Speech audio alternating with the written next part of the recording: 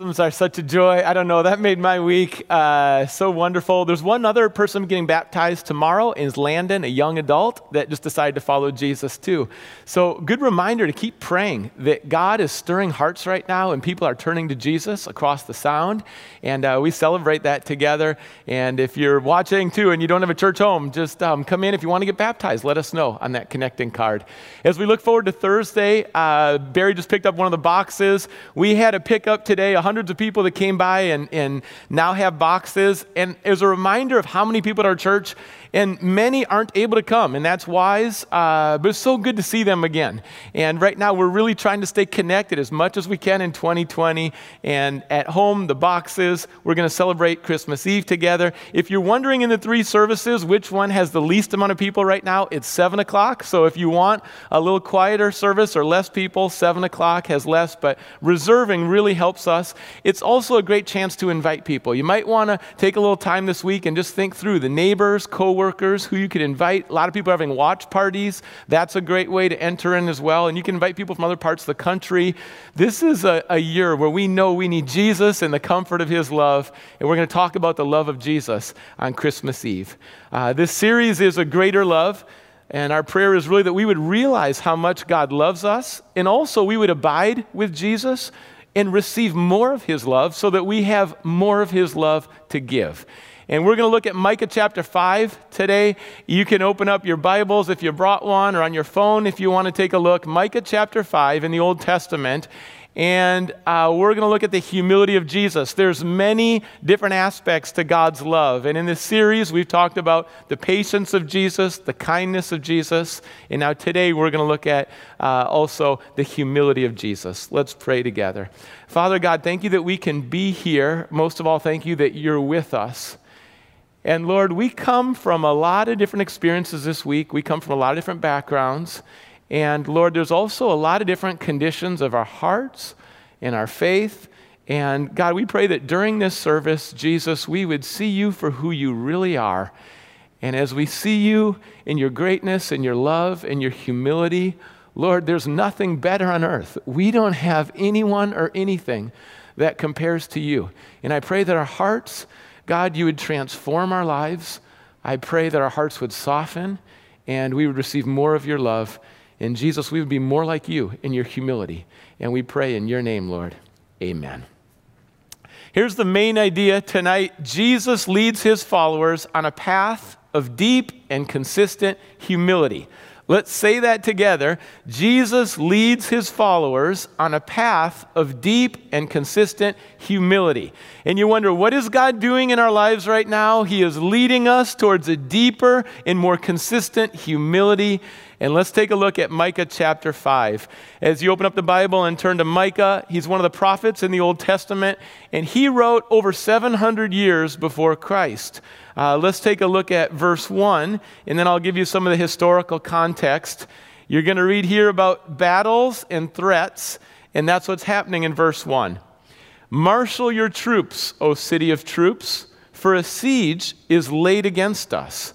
They will strike Israel's ruler on the cheek with a rod. Okay, what is Micah talking about here? Historically, in the year 722, Assyria, a superpower back then, came into the northern part of the kingdom. There were 12 tribes, 10 in the north, that's Israel, 2 in the south, Judah. In 722, Assyria came in, really wiped out, scattered, exile, just took over, brutal what happened there. And now Micah is really talking about the near future, and he's giving a warning. It's kind of a dire tone. And you pick up on, again, those themes of war here. In a world of strife, what's going to happen is that Assyria wants to take down the other 2 tribes in the south, Judah, but God will hold them back. And in 587, Babylon is actually going to come in and invade and take them into exile. So we have all the strife and the fighting. We have tyrants. It's a lot of violence. And the last king you see here, they will strike Israel's ruler on the cheek with a rod. King Zedekiah was the last king before the Babylonians came in, and it's kind of foreshadowing of Jesus, that he was struck, he was humiliated. With Zedekiah, he would literally be blinded as they tortured him, but he was the last king. He was in the line of David, and that's important because the Savior and Messiah would be in the line of David, and he was the last in the line of David in Jerusalem before Jesus would come. Overall, the nation was situationally humbled by Assyria and later by Babylon. Now, let me ask you, have you been situationally humbled? Has our nation been situationally humbled in 2020? Sometimes life will become so challenging and there's so many difficulties that we feel very humbled by the situation. That doesn't necessarily translate into a humble heart. You can be humbled by a situation, but your heart doesn't change. That's really a second step, I think, that not only is the situation humbling, but also we're going to humble our hearts. Now, when we think about this year, I have a friend, Todd Aaron, who described his thoughts on COVID. When he first heard about it, it was a distant reality. He read about Wuhan and the crisis, and we hear a lot of news about things that are happening in other countries. But it wasn't that strong of a reality initially for him. But what happened is the pandemic spread, and you think about all the different areas of our lives that this touched. For some people, it either changed or accelerated our financial conditions, our job situations, touches on marriage. It can bring extra stress. Mental health can be affected. Lives lost. Masks. Church. Social distancing. It can increase some division. It can affect friendships, school, routines, relationships, a lot of impact. And what Todd was saying is this distant reality suddenly became a very strong reality and feels like it touched so many different parts of his life. Now, when you think about Bethlehem 2,000 years ago, that might feel to you like a distant reality. But may that distant reality affect our lives in the best way.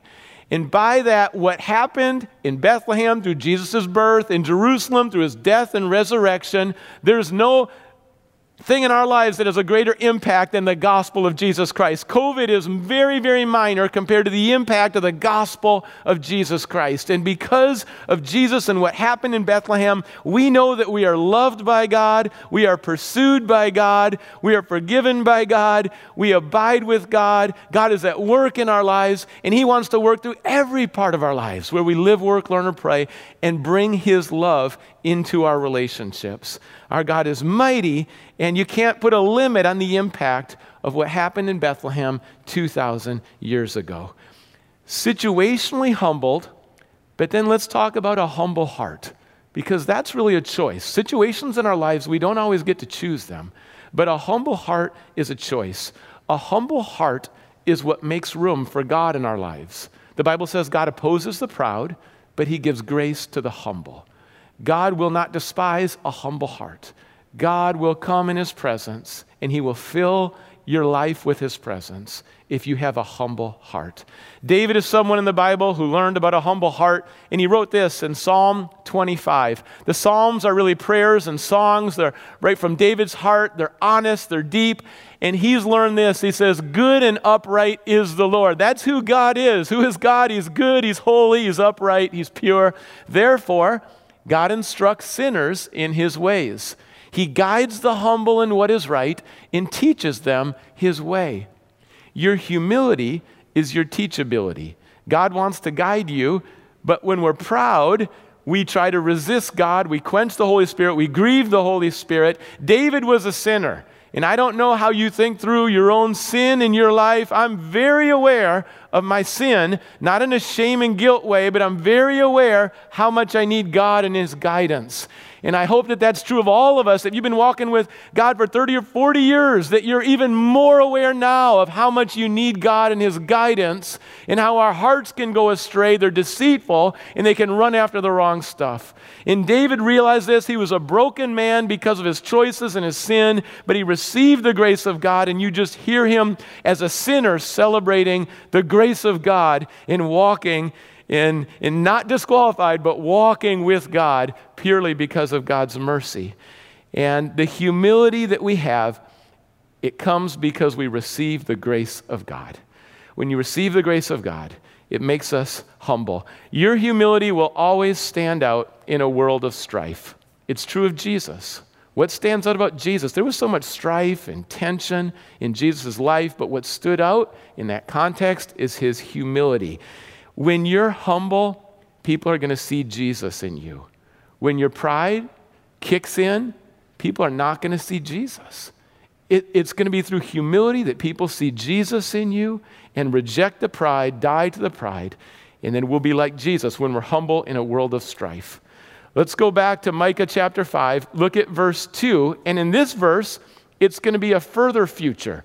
In the first verse, it was a near future. There's a threat, a siege coming. The king is going to be humiliated. Now, verse 2, it's hope. It's hope that we all need to be able to look further ahead.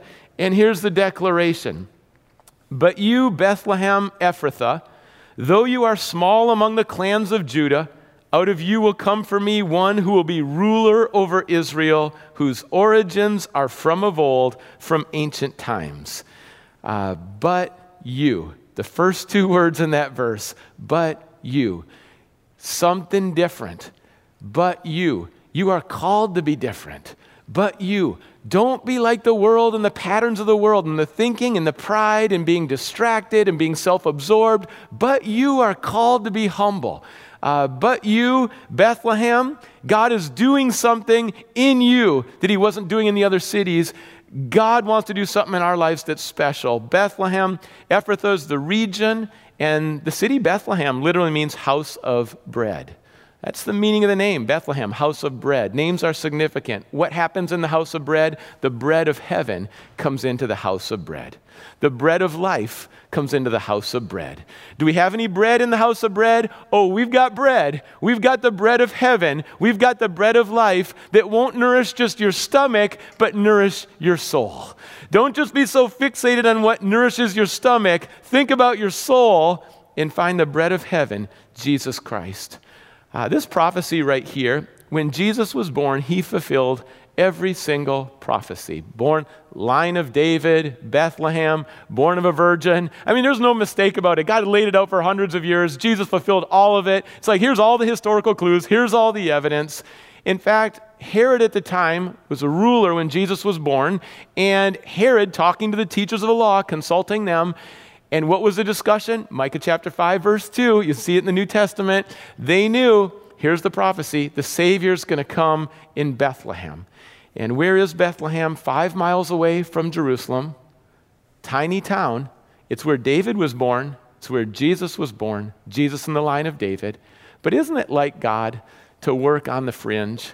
To take that tiny town, to take a place that's unexpected, to take someone behind the scenes, to work through everyday people, people who are overlooked. God finds them. God works through them. This is God's plan. This is how God moves.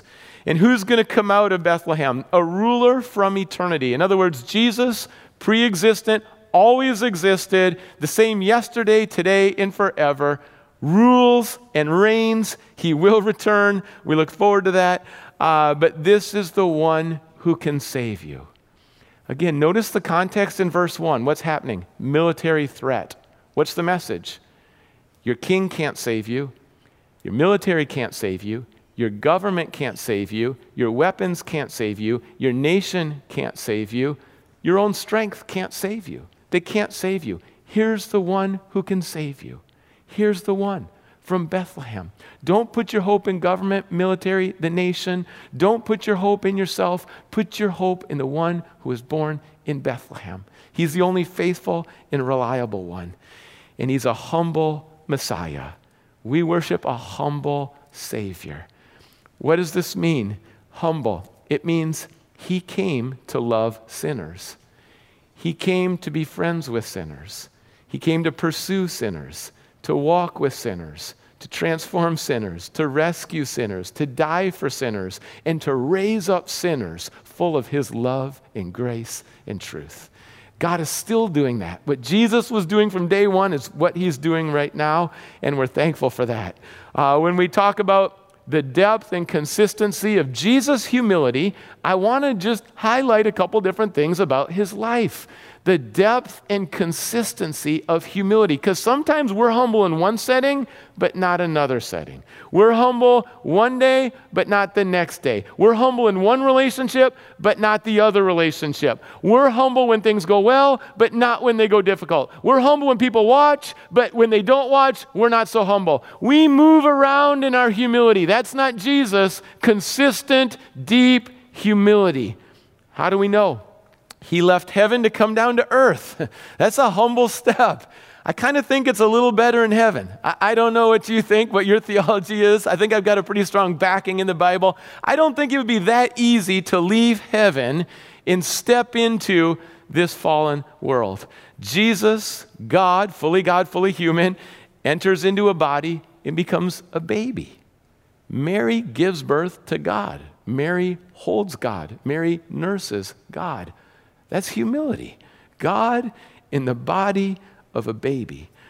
And then born in a manger, not luxurious, not 4-star, no, in the manger, no room anywhere else. Again, humility. Born in Bethlehem, not in Jerusalem with a big parade and fanfare. Born in Bethlehem.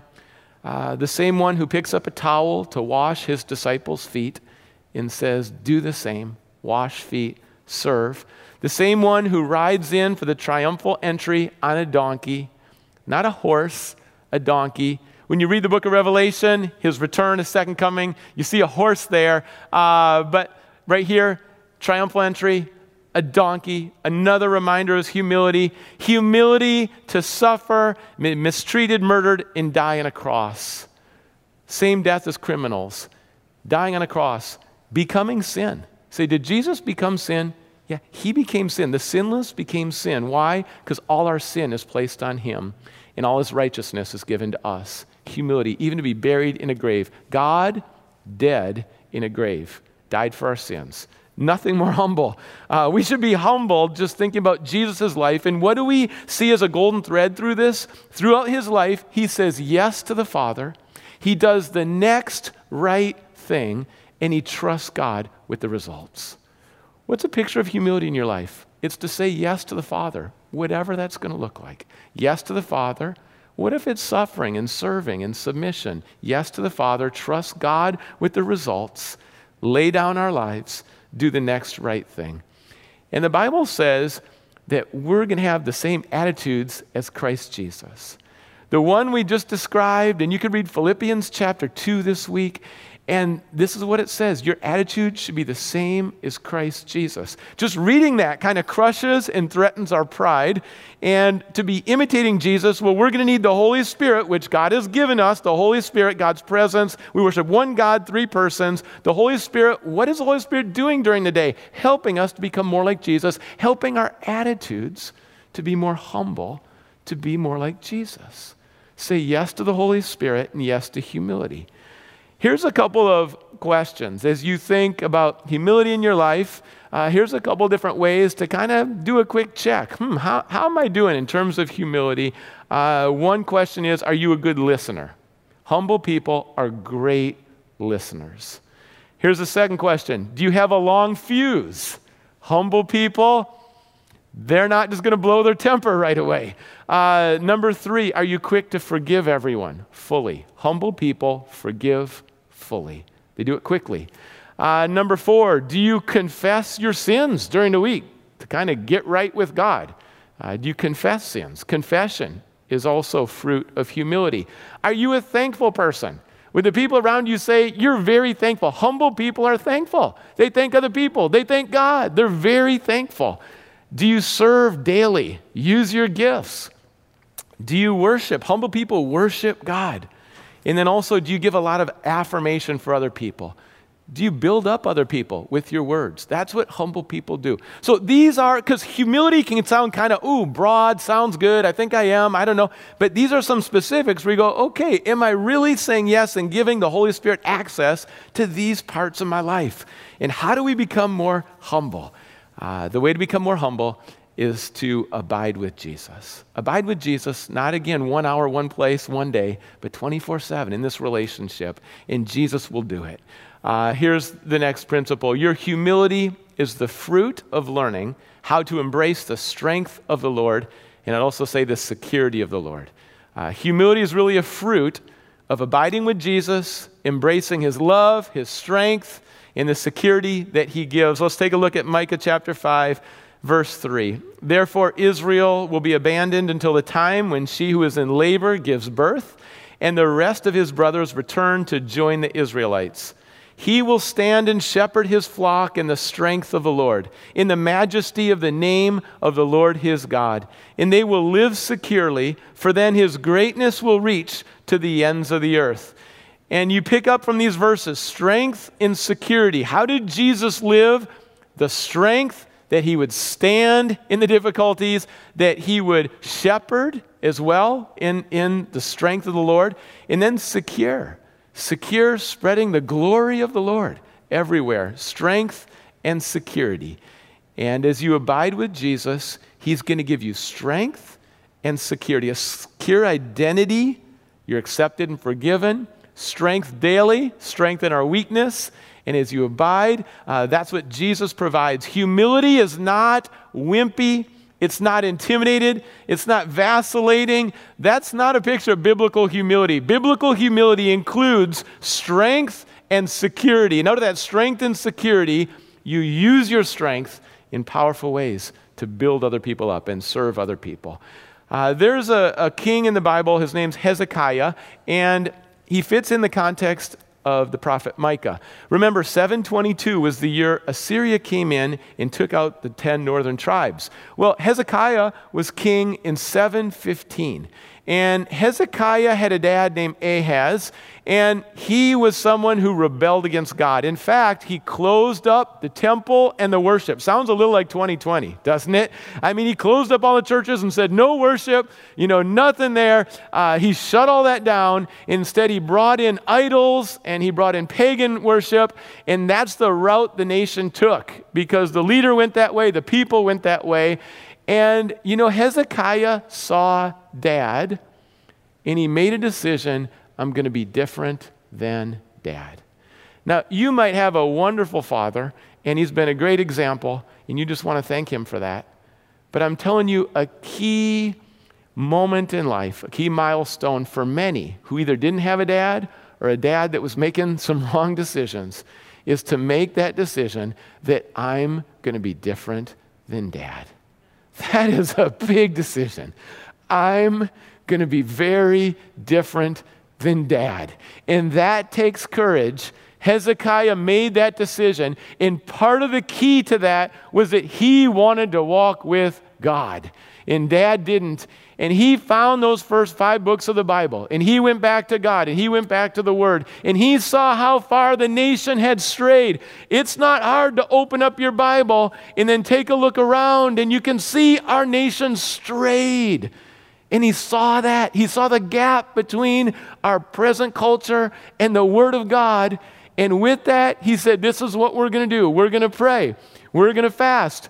We're going to get things right in church. We're going to get things right in the temple. We're going to cleanse the temple. There's going to be worship in the temple. There's going to be honoring God in the temple. We're going to have the Passover. We're going to tithe. We're going to give the Lord a tenth off the first fruits. We're not going to have any pagan worship and idols anymore. We're going to turn from our idols to the living God, and there's going to be revival in the church. Except back then they called it temple.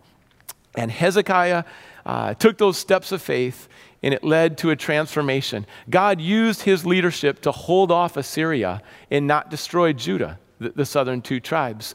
God hears from heaven. He will strongly support those whose hearts are fully committed to him. God can heal a nation. Even if there's division, even if there's lack of hope, God can move. God can heal our nation. God could heal our nation if we humble ourselves. Hezekiah humbled himself. People saw that. They humbled themselves. And where there's humility, there can be transformation. Don't give up. Could be a relationship that you're in right now. You're thinking about a relationship. Go humble. Where there's humility, there can be transformation.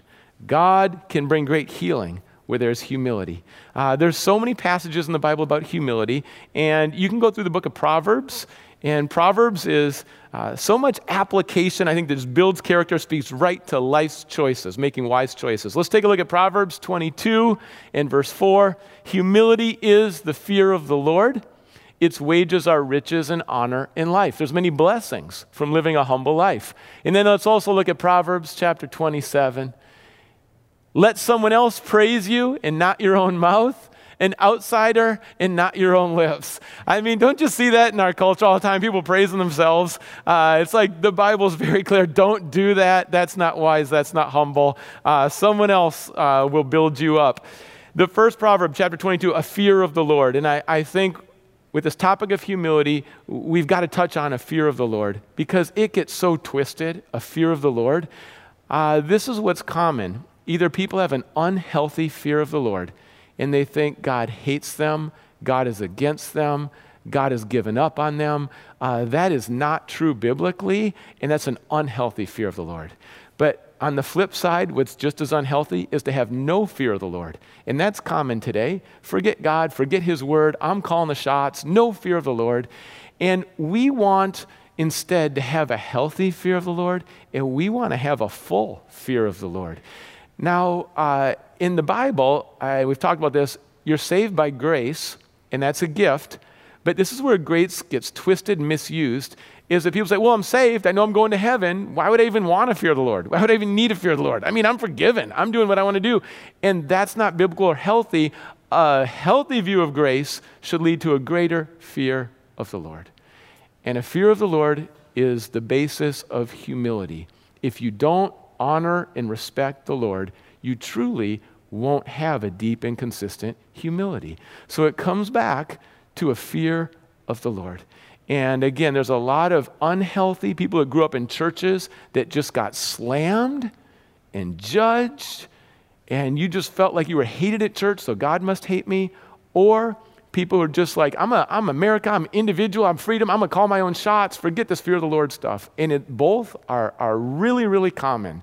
So to enter into a healthy fear of the Lord, that's where humility takes us, where we know we're loved, we're secure, but we also know sin is sin, repentance is real, and we all need to repent of our sin. With repentance comes refreshing, newness of life, and abundant life. And so we repent, we turn to the Lord, and we know that life is truly a gift, and we have God's perspective on life. Let's take a look at James, who's a straight shooter in the Bible. He rejected his half-brother, didn't really believe, and then later on decided to follow Jesus. And this is what he says in terms of how we should view life. This is a humble view of life. Why? You do not even know what will happen tomorrow. None of us do. What is your life? You are a mist that appears for a little while and then vanishes. Now, he's kind of summarizing. I know it's really usually 70 years or so, but can be much less, and life goes quickly. Instead, you ought to say, if it is the Lord's will, we will live and do this or do that. As it is, you boast in your arrogant schemes. All such boasting is evil. I say the phrase so frequently, Lord willing, we'll do that tomorrow. Lord willing. And for me, it's a reminder of the truth of Scripture. It's a reminder of the reliance on the Lord. It's a reminder that every day is a gift. And it's a reminder that really, it's a reminder to humble ourselves before God. When I was doing some research this week and looking at some different lives in the 1800s, I think you'll find this inspiring when it comes to humility. And you know, who changes generations? Who changes nations? It's humble people. And I want to share a couple glimpses of some lives from the 1800s. George Mueller is someone who ran an orphanage, loved orphans. The Bible says if you love God, take care of orphans. He loved Jesus. He led many people to Jesus. And this is what he says about his life. There was a day when I died, utterly died to George Mueller. His opinions, preferences, tastes, and will. Died to the world and its approval, died to the approval or blame even of my brothers and my friends. And I decided to live for God. Jesus must increase, we must decrease. So what is all that dying stuff? The irony is you actually come to life. when you drop the self-centeredness and you drop the pride and you drop calling all the shots and you just say, God, I'm in, I'm going to die to these things, that's when you become more alive than ever. And again, changing so many lives of orphans. D.L. Moody, also in the 1800s, he was someone who loved kids.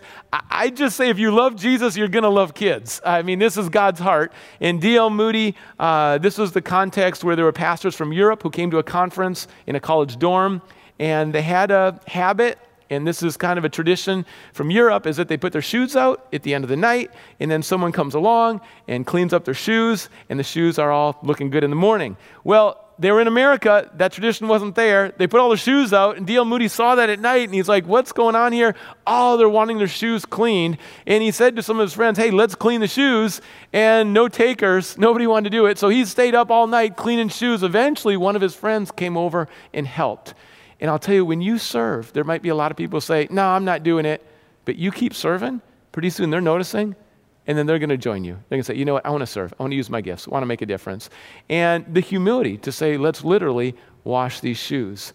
Fanny Crosby, also in the 1800s, she wrote over 8,000 gospel songs. I'm going to read you a couple names of the titles. See if you know any of these. Blessed Assurance.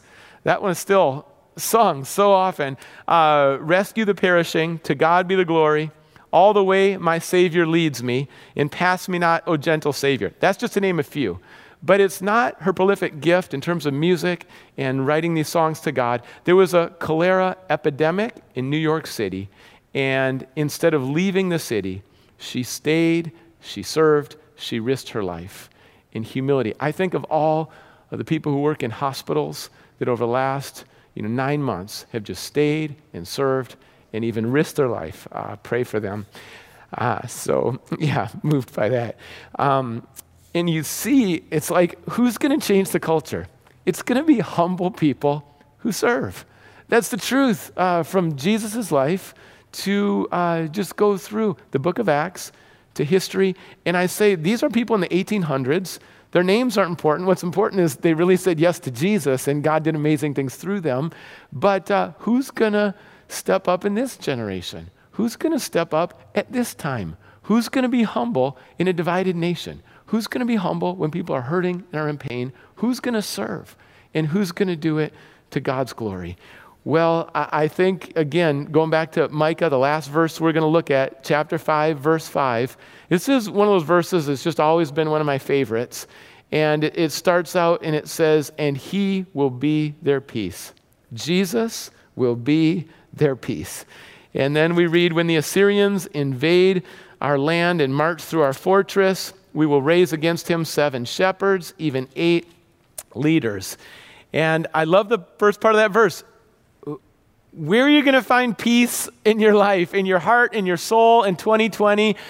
Peace is not a principle. Peace is not something that you're going to go purchase or anything you're going to manufacture. Peace is Jesus. And the more of Jesus you have in your life, the more peace you have in your life. I don't know how to say it any more direct than that. The more Jesus you have in your life, the more peace you're going to have in your life. And the less of Jesus you have in your life, it's going to be hard to fake peace to people. It's hard to fake peace. And Jesus is peace. The Messiah is peace. What kind of peace does he give?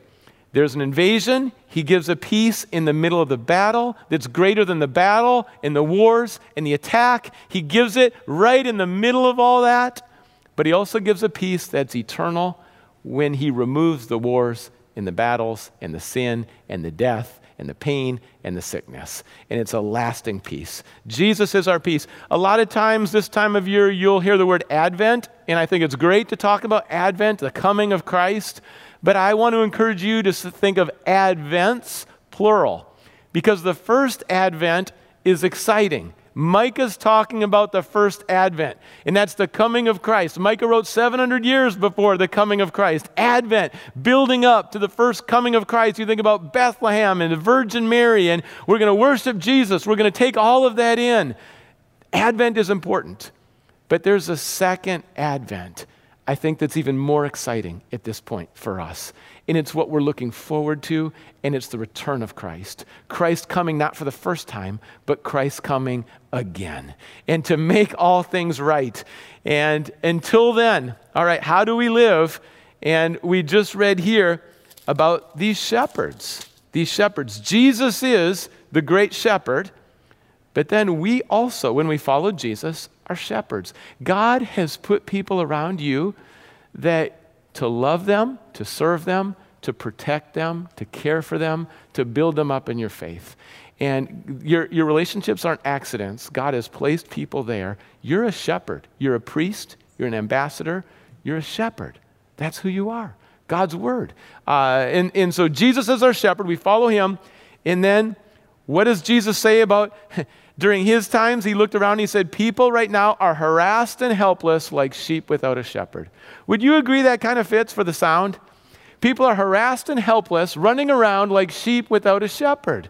What do people need right now? They need Jesus, the good shepherd. And then there are also people that are going to rise up who are shepherds. That's you, humble shepherds. Benevolent, humble, strong in the Lord, secure, overcoming the evil in the world. And the closing principle is your humility is what leads people to Jesus and what leads people to his peace. Because they see humility in you and they see peace in you and they want some of that. And they think, I don't have that. Where do I get that? And then you can humbly share the source of your peace. And it's this relationship. It's not religion. It's not principles. But it's this relationship of this wonderful, humble Savior who, born in Bethlehem, loves sinners, transforms us, doesn't give up on us, is patient with us, and helps us every day when our pride wants to rage to be humble. And he gets all the glory. A greater love, this is a time, I just wrote down, I think, like no other right now. There's so much hurt and pain to rise up with a greater love. And Jesus is leading us all on a path of deep and consistent humility, which is the expression and the evidence of the love of God. Let's pray. Father God, we humble ourselves before you today. Forgive our pride.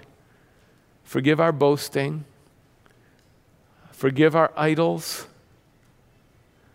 Forgive all of our distractions, our self-absorption. Forgive our unforgiveness towards other people. Forgive us for not being caring, good listeners. Forgive us for judging people we shouldn't judge.